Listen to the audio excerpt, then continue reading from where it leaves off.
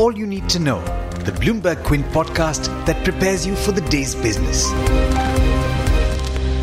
Brought to you by IIFL Securities. Good morning and happy Friday to you. You're listening to the Daily Morning Update from Bloomberg Quint and I'm Alex Matthew. Today is the 6th of December. Some of you have gotten used to listening to this podcast every morning.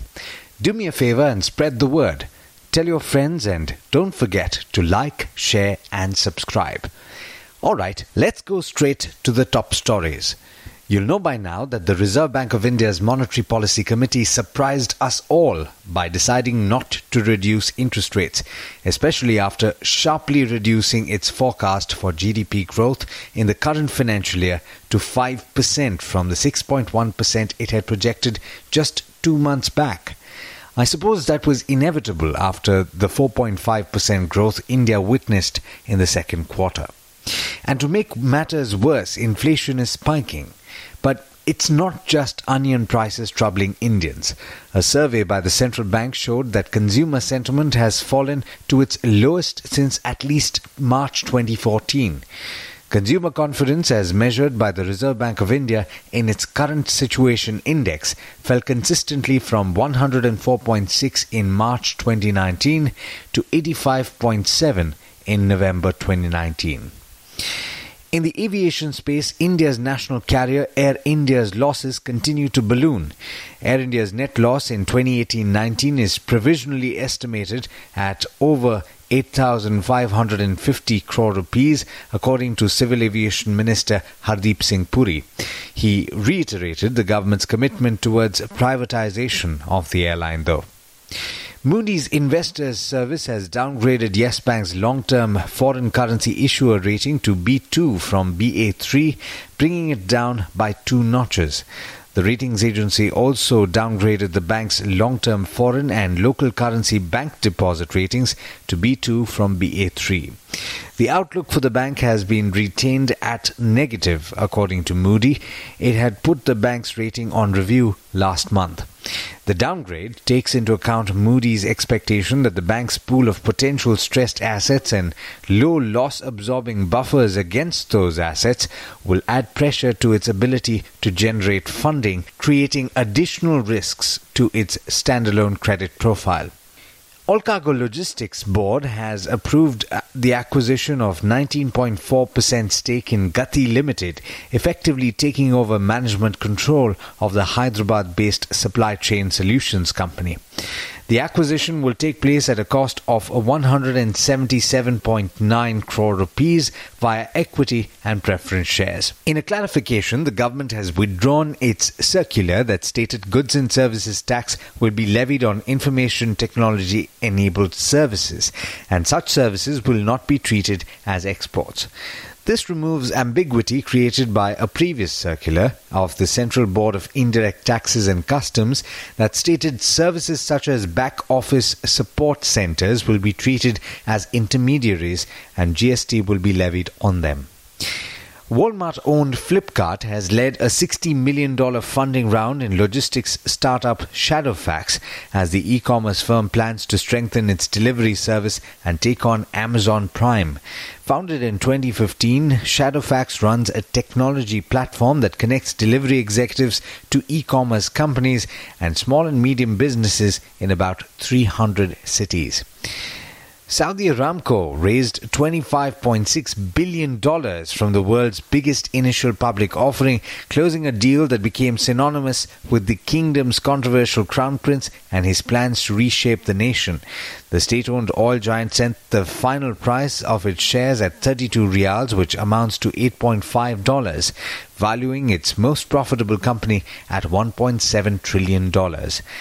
It received total bids of $119 billion. Aramco offered just 1.5% of its shares and opted for a local listing after global investors balked at its hopes of valuing the company at $2 trillion.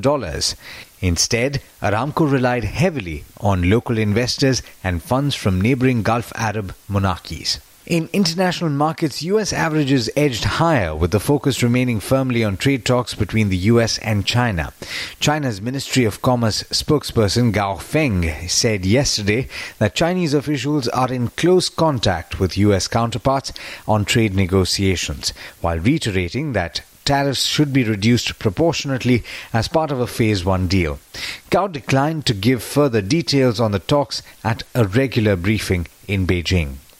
The early rises in Asia are all trading positive at the start of trade, with the Nikkei 225 gaining as much as 0.5%, but that could change once the Chinese markets come on stream in just a little while.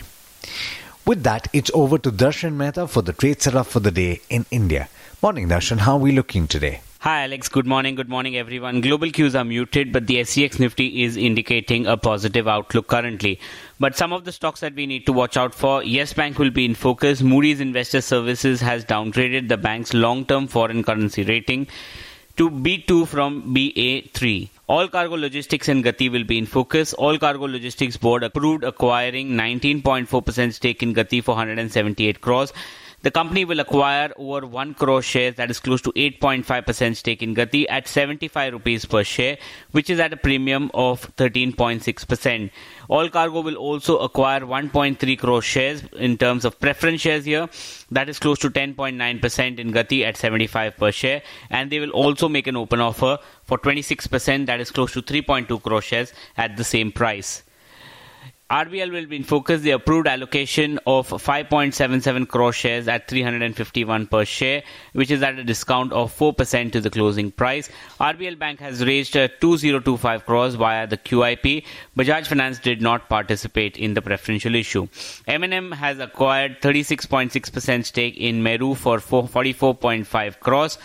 VST Tillers, the November sales, power tiller sales were down 41% and tractor sales were down 10%. And a small company, Nirlon, they have signed a long-term leave and lease agreement with JP Morgan. JP Morgan will take up 1.15 million square feet of office space by the second quarter of FY21. Lots of companies in which there has been a change in circuit filter. So from 5% to 20%, the companies are CCD, GVK, Hathway Cable, Patel Engineering and Shilpa Medicare. And companies in which the circuit limit has been changed from 10% to 20% include 63 Moon Technologies, Apex Frozen Food, Corporation Bank, SL Propack, ITDC, UCO Bank, United Bank of India and V2 Retail. In terms of brokerages, Macquarie has upgraded Tata Power to an outperform from a neutral and a target price of 76. They expect Mundra tariff resolution in the next 2 quarters. JP Morgan has raised Z Entertainment's target to 320 from the earlier 260. Improvement in balance sheet and cash flow trends and success of the Z5 is the key for the stock to be re-rated. HSBC has raised Bharti Airtel's target to 540 from 510. They believe that the capital raising will strengthen the balance sheet, and Nomura has raised Reliance Industries' target to 2020 from the earlier 1785 as sharp tariff increases the further outlook of the company.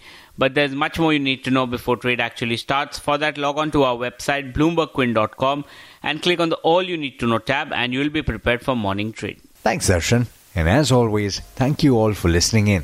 This is Alex Matthews signing off. Have a great day and an even better weekend. I hope you enjoyed listening to All You Need to Know. Did you know that you can listen to the show on the IVM Podcast app? On the IVM Podcast app, along with this, we have a number of other shows which you think you'll enjoy. Listen to Cyrus Says with Cyrus Brocha as the host. Listen to Paisa Vaisa with Anupam Gupta. The Scene and the Unseen with Amit Verma. Or Shunya One hosted by Shiladitya Mukhopadhyay and myself. Check out the IVM Podcast app to get more talk content that you will enjoy.